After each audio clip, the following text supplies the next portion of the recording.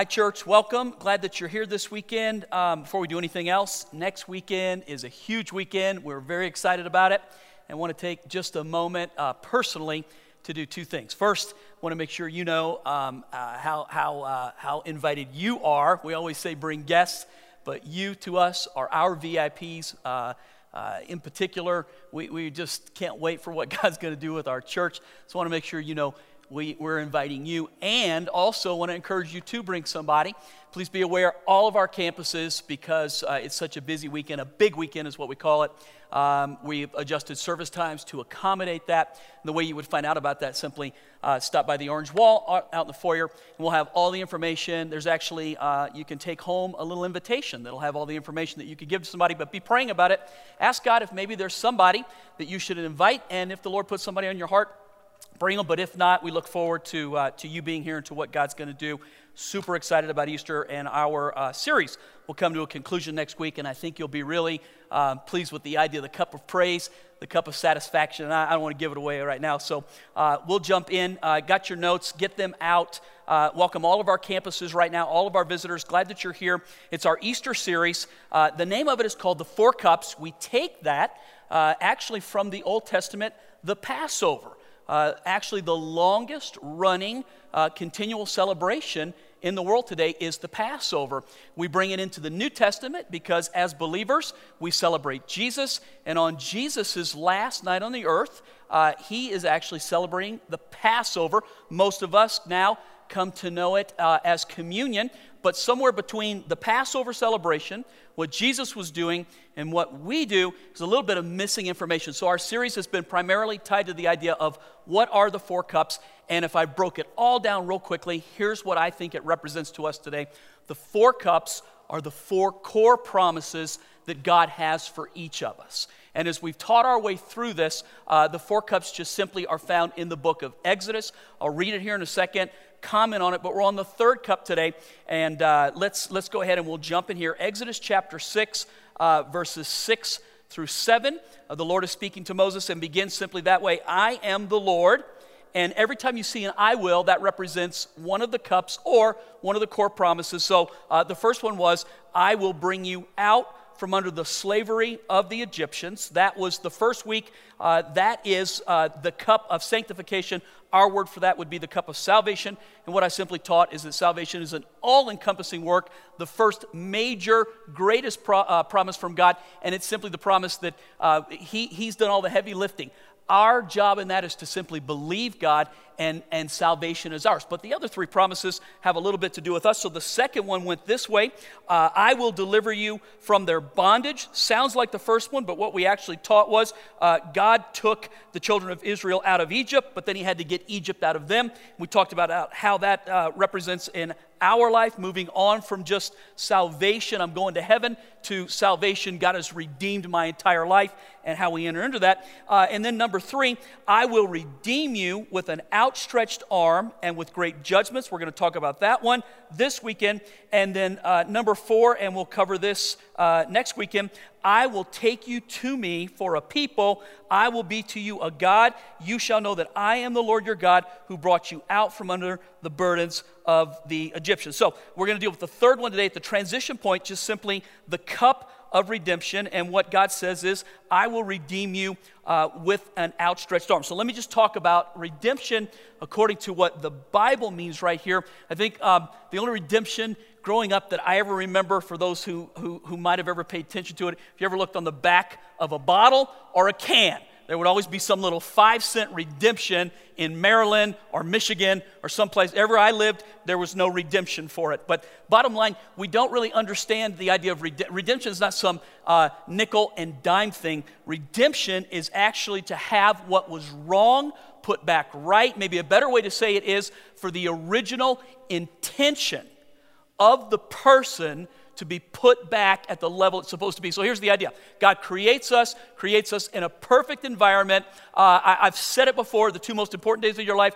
the day you're born, the day you figure out why you were born. God creates us with something that all of us are created to do, to be, to express. And when we do it together, it makes a beautiful whole. The fall of man, though, causes that to get messed up, and then people are all over the place trying to figure out, why am I here? What does that look like? It's the one issue that I know, without the help of God, without knowing what the owner manual says, it's really hard for the product, for the creation, to figure out why they're here and what they're here for. And this is the promise of God right here. I will redeem you. I will show you why I created you and what your life is supposed to look like. So redemption is the idea of literally a repair. It's the idea to restore back to the original condition. Maybe two ways to look at it would be this. On the television, it seems to me probably the two most popular programs on TV anymore are car restoration programs and house restoration programs. So the car ones I am way into. I love to see them take, especially old muscle cars. Maybe it's just the age that I grew up in, but when they take an old muscle car that is just ratted out like, Gas Monkey Garage, one of those, I love it, because they don't just take the thing and do some slight cosmetic mend to it. They take it down to the very frame, and sometimes they even make it a better frame than how it came from the factory. And when they get done with it, the thing is so incredibly beautiful. I like that idea, because that's what God doesn't come in and simply sort of straighten up the paint on the outside, or give us nicer clothes to wear, or a better looking attitude. God actually promises from the inside out to change us, to make us into the original intention of what he had for us. And by the way, what does that look like? The Bible says that we are created in the image of God. We're to look like Christ when it's all said and done. And there's just so much into that. And the second one would just be the idea, so many house situations on TV where they take the house down to the nub and then rebuild it. Those I'm not such a fan of, but Chris loves those. In particular, she loves the Fixer Upper show, where it's the couple that work together and they just take the house, that's just sort of a wreck. They meet the people and then design the house. And when they get done with it, it's so incredible. I like those two examples because it gives an idea that God is not just into some slight repair work. He promises renovation from the inside out to make it brand new, to put it back right. Maybe the way to look at it is it's even better when he gets done with it than what we start with. So if I was going to then just take you a little bit further in the idea of redemption, of God putting it back right, using this scripture, here's what God says he will do, and the way that he will do it. So the first thing that just stands out to me here, his outstretched arm. So just read it again. I am the Lord. I will bring you out from under the slavery of the Egyptians. I will deliver you from their bondage, and I will redeem you with an outstretched arm and with great judgment. So let me just talk about God's outstretched arm here for just a second, because it's really cool wording. It's actually a word picture, and I'll give you a thought right here. First and foremost, the idea that it's his outstretched arm. This is God's work in our life. This is not us trying to redeem ourselves, us trying to figure out what our lives should look like, or the direction that we should go, or what the finished product should be. And sometimes when it gets messed up, it's because we take that into our own hands and we think we know. This was what would make me happy. This is what would fulfill me. This is what would be the issue. And that's not it. It's allowing the one who created us, the one who manufactured us, who programmed us, whatever word you want to use, the one who did it, he knows what will satisfy you. He knows what it's supposed to look like, and you're supposed to put yourself in his hand. He stretches out his hand to help us, to redeem us, to bring us back. The word picture here actually comes from the book of Psalms. David said these really powerful words in Psalms 40, verse 2. He said, he, speaking of God, look at the wording, lifted me out of the pit of despair, out of the mud and the mire. He set my feet on solid ground. He steadied me as I walked along. The idea here is that David finds himself stuck in a pit of despair, whether it's depression, whether somebody did it to him, pushed him in, or whether his own sin knocked him, whatever it is. Here's what God says: regardless of why you're in the pit, I put my hand out to help you. That's the God that we serve. The God who is always putting his hand out to us and offering us the opportunity for a second chance for the 100th time, regardless of where you are. He is merciful and compassionate, and his idea here is not just simply, let me get you out of trouble. It's let me put you on the rock and make you what you're supposed to be. Now, in a negative sense, let me throw out an idea here. Because we happen to be the reigning world champion Denver Bronco town, I've got the perfect example of this, and I don't remember exactly which quarter this took place, but as we were watching the game, the Broncos playing the Panthers, we're watching the game, you knew right off the bat Denver was serious and that Cam Newton was in trouble. Man, they just pinned their ears back. They were coming after the guy, and somewhere into the third quarter, it was right about that time, Derek Wolfe had been just terrorizing Cam. Von Miller is coming after Cam. At one point, they were just knocking him, harassing him, and I saw Derek Wolfe get a shot on Cam Newton, knock him to the ground, and I saw Cam Newton do what I think it would be what we all would think to do, but he shouldn't have done it. Derek Wolfe knocks him down, and Cam sticks his hand up for Derek Wolfe to help him off the ground. And Derek Wolfe just looked at him, walked right by, and left Cam hanging on the ground with no help up. In a negative sense, that's the idea. Man, when you're down, the only way really up is to put your hand up. Here's what God is saying. Even before you put your hand up, I put my hand out to you. I offer to you my compassion and my mercy, but not just to get you out of trouble, to reestablish, to rebuild, to refurbish what's broken or what's missing or what's gone. Really, that's the vision of this church, is behind the idea of the recovery and the discovery of the promises of God. And the main one is that God is always merciful to us, always putting his hand out. 2 Chronicles chapter 16, verse 9. Man, you talk about an obscure scripture.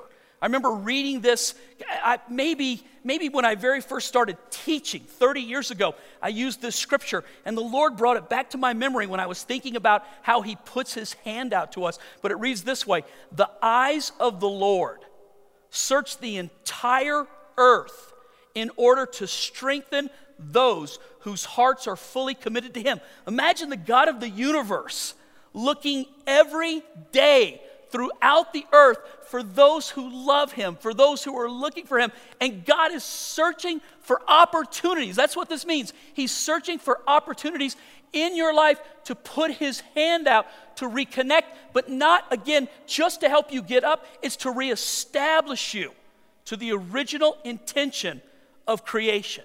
I love this. Actually, Exodus, where we pull the Passover story from in Exodus 6, I start in verse 6, but verse 1 begins with God saying, here's what I'm going to do.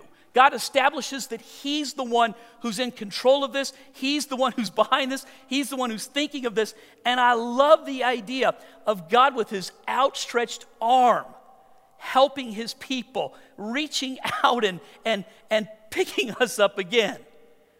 The second thing then that I see here that stands out to me when it comes to the idea of redemption. So it says, I will, with an outstretched arm, redeem you, and with great judgments. Now let me just throw this out to you here. I don't know, when you read this, if your mind works like mine does, my first question is, who is God judging? Is he judging us? Is he like, so with an outstretched arm, I'm also going to correct what you're doing right? Here's who God is judging. God is judging the enemy of your life for what he's done in your life. It's God himself saying, first of all, I'm going to lift them up, and second of all, I'm not going to let you get away with what you've been doing in their lives. So who is God judging? The very enemy of your soul. In Genesis chapter 50, verse 20, I think one of the greatest scriptures you can read on this, Joseph, after he has risen to the position of prominence in Egypt. This is the beginning of Israel's trouble. Before they needed to be delivered, Egypt was actually a blessing to Israel, and Israel to Egypt. And Joseph is the second highest in command. There's a famine throughout the land. I won't take the time to go there. But his brothers come for help, and they don't recognize him because he looks like an Egyptian, the makeup, the hair, the whole, whatever. And they don't recognize who he is. And he plays this game with them to kind of see where their hearts are at. But when he reveals himself to them, they think he's dead. They sold him into slavery. Their first thought is, we're in trouble. He's going to kill us. And his response to them, when it's all said and done, is this really powerful statement. As for you, you meant evil against me, but God meant it for good. I think the best way to interpret that scripture, the reason that's in the Bible, it's a type and a shadow. It forecasts who God is, how Jesus operates. And so here's what it's saying to us. What the enemy has intended for evil in your life, God is able to use for good. He is able to take those things and turn them into his purposes. So you go, well, in my situation, I can't imagine how God would do. I can't imagine it either. That's the great news. He's God. He's saying from the very beginning, I'm going to do this. I'm going to rescue you. I'm going to restore you. I'm going to put your life not only back together, but I'm going to make it what it was supposed to be from the beginning. And so sometimes this sounds like, Pastor, it's just too good to be true. Does God really feel that way? Here it is. It's right here, and this is why he says it. If you take that same thought into the New Testament, Paul actually, I think he is thinking of this scripture in Genesis 50 when he writes Romans 8:28, which says, and we know that in all things. Look at that, in all things, in everything, in whatever happens to us. We know in all things God works for the good of those who love him and who have been called according to his purpose. So God's judgments in this situation is not God judging our lives, judging our stuff. It's God getting vengeance for us against what the enemy has tried to do to us. Whether he lied to us, whether he has tripped us up. Again, even if we did it to ourselves, here is God saying, I'm going to stand strong on your behalf. I'm for you. I am not against you. I am your God. All right, let me go here then. Maybe this part of it becomes the key. Remember, these are four core promises that God has for us. If this is what God wants for us, then we should want this for us. We should be saying, that belongs to me, that's mine. All right, so salvation, that's the very first one. We want that. It's deliverance or freedom, we want that. This one, redemption, I just call it the cup of restoration. These are God's promises. Salvation stands alone in that's his work and his alone. These other cups, though, to drink of them, you play a little bit of a part. So I tried to separate, it's God and God alone's arm that will rescue. It's God and God alone who will stop the enemy. But what part do you play to be able to drink out of this third cup? And I just put it here in the notes. Our part in redemption, I think, is found right here in Romans chapter 12. And so Paul is writing to a church, and he writes these words, dear brothers and sisters. That's how we know it's to a church, not just to the world at large. Brothers and sisters, believers, I plead with you to present your bodies to God because of all he has done for you. Let them be, your body, a living and holy sacrifice, the kind he will find acceptable. That is the way to worship him. All right, so what is this saying to us? Our job in redemption, it's going to sound simple, but it's a little harder than just the semantics of it. Our job in redemption is just simply to present ourselves to God. So God is saying, man, I put my arm out to you. I will stand strong over your life. Here's whatever the enemy is saying, whatever the enemy is trying, I am more powerful, and I will use it to bring about good things.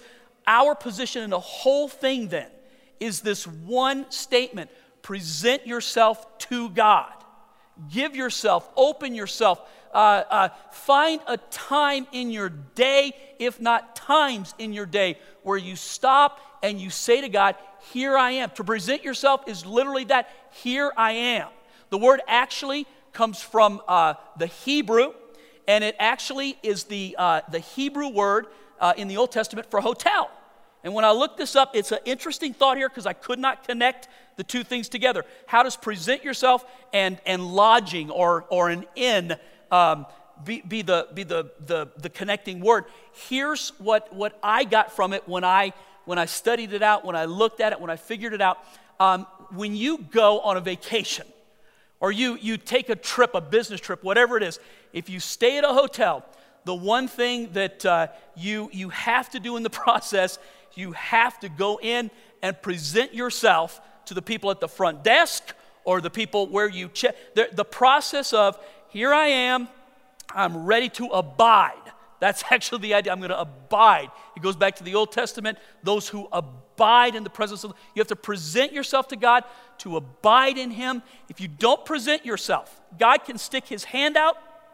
God could stand strong over your life. But if you don't say, here I am, work in me, do this in me, yeah, God, I present myself to you. It's like, I think so many of us ask, where's God? Why isn't God doing things in my life? Why don't I see God moving? Like, you talk about these things, Pastor, and you say these things, and I feel like maybe God does that for you, or maybe there's a situation for some. I don't feel like He does it for me. So my question would be this: do you present yourself to God? Are you aware? It's not as though God becomes powerful when you God is powerful all the time, but you keep yourself from entering in if you don't present yourself to God, if you don't give yourself to God. So talking about redemption, I remember my pastor, John Stocker, teaching here at our church a few years ago, presented the idea of redeeming a coupon. And I would love to take credit for this illustration, but the truth of the matter is it was his. But man, it stuck with me through the last several years. And here's just simply what he taught. He got a coupon for McDonald's in the paper for a free Big Mac. And on the back of the coupon, it said the value of this was like, 0.000001 or something like that. The value intrinsically is not in the paper, and the value is not just simply in him. Look, it may be good for a Big Mac, but you can't eat a coupon. A coupon does you no good until you take it to the restaurant, in this case, the McDonald's. Once you take the coupon and present it, then you can redeem the promise of the coupon for the value. Then you can eat it. Then you can enjoy it. Here's the promise of God. I will put my hand out and I will pull you out of the place you are. I will set your life on the rock.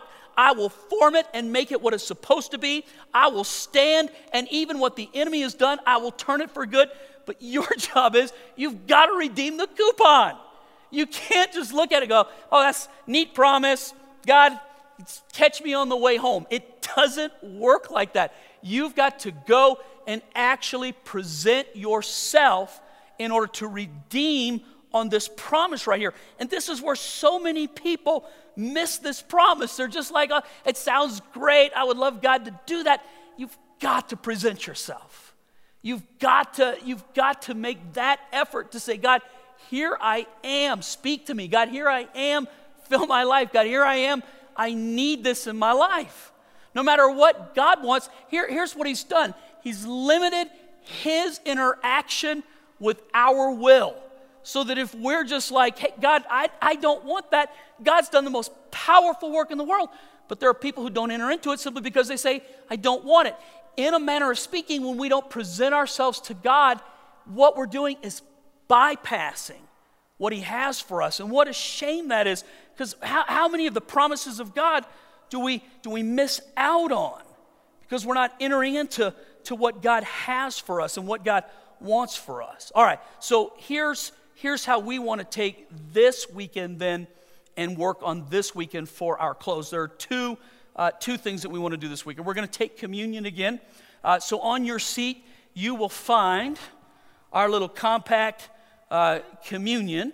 And again, I'm just going to tell you right now, this is not my favorite way to take communion. I enjoy it much more when there's actually a physical person who is presenting to us the cup, presenting to us the body. We take it in the idea of communion. But in this case, for our purposes of being able to illustrate the message and to enjoy what God has for us, we're going to use communion again. The reason I'm doing this, each one of these cups, the reason they were cups, the reason that Jesus is doing this as a supper and telling the disciples, eat this and drink this and do this in remembrance of me. And then Jesus himself says, I'm not going to do this again until we do it together in the kingdom of God when the marriage supper of the Lamb takes place. But in the meantime, we're supposed to be doing this to remind ourselves of who Jesus is and what his promises are. And the reason we eat it and drink it, we're supposed to be taking the promises into ourselves. And again, I want to give you the demonstration, the idea that, folks, this is not just simply, it's not a nice sounding message. It's not just simply like, oh, no, God's just nice. These are the core promises of God, of how he wants to redeem our life, to not just help us up, but to put us back to the original intention, the reason we're here in the first place. So when we take this, we're reminding ourselves, God, I believe your promises. In fact, here's what it really is. It's a way for you to present yourself to God and say, here I am. I take the time right now to take your promises into my life. I believe them. I need them. God, I present myself to you. So I want you to take your communion right now. And if you haven't done this before, what you'll do, pull back the top layer so that you can get the wafer out. And then there's a second foil that I want you to pull back and hold on to them for just a second. We're going to do this together. All right, so remember, the 4 cups comes from the Passover. Jesus, on his last night on the earth before he gives up his life for us, is celebrating the Passover. And this is what he teaches his disciples. Do this while you're remembering everything that I've done for you. And for some of us, this is really maybe a monthly occasion, and if we're traveling or out, maybe we're not even doing this, but once every 3 or 4 months. What a shame that is. Almost every day we should be communing with God, literally communing with him. So I want you right now just to think about the promises of God. Think about God putting his arm out, his mighty arm, not some weak effort, not some second best, but God's mighty outstretched arm fully reaching out to you. That's what this is. It's him fully reaching out to you. I want you to think about that right now. And as you take it into your life, just thank him for his promises, for his arm that's outstretched to us. Think of your life right now, whatever place you find yourself at right now, good or bad, distant or close, whatever. I want you to see God right now reaching out to you again. That's what this is. And let's take this into ourselves together. The Bible says that in the exact same way, Jesus took the cup. And that literally, it's talking about the 4 cups. Jesus right now is taking, this is actually the 3rd cup, the cup of redemption that Jesus is actually in the Gospels. When he says, take this cup and drink, it's the 3rd cup, the one we're talking about. Jesus is saying, I am the Redeemer. I'm the one who's going to do this. Remember this. It's the new covenant now. Take his redemption into your life and let's drink together.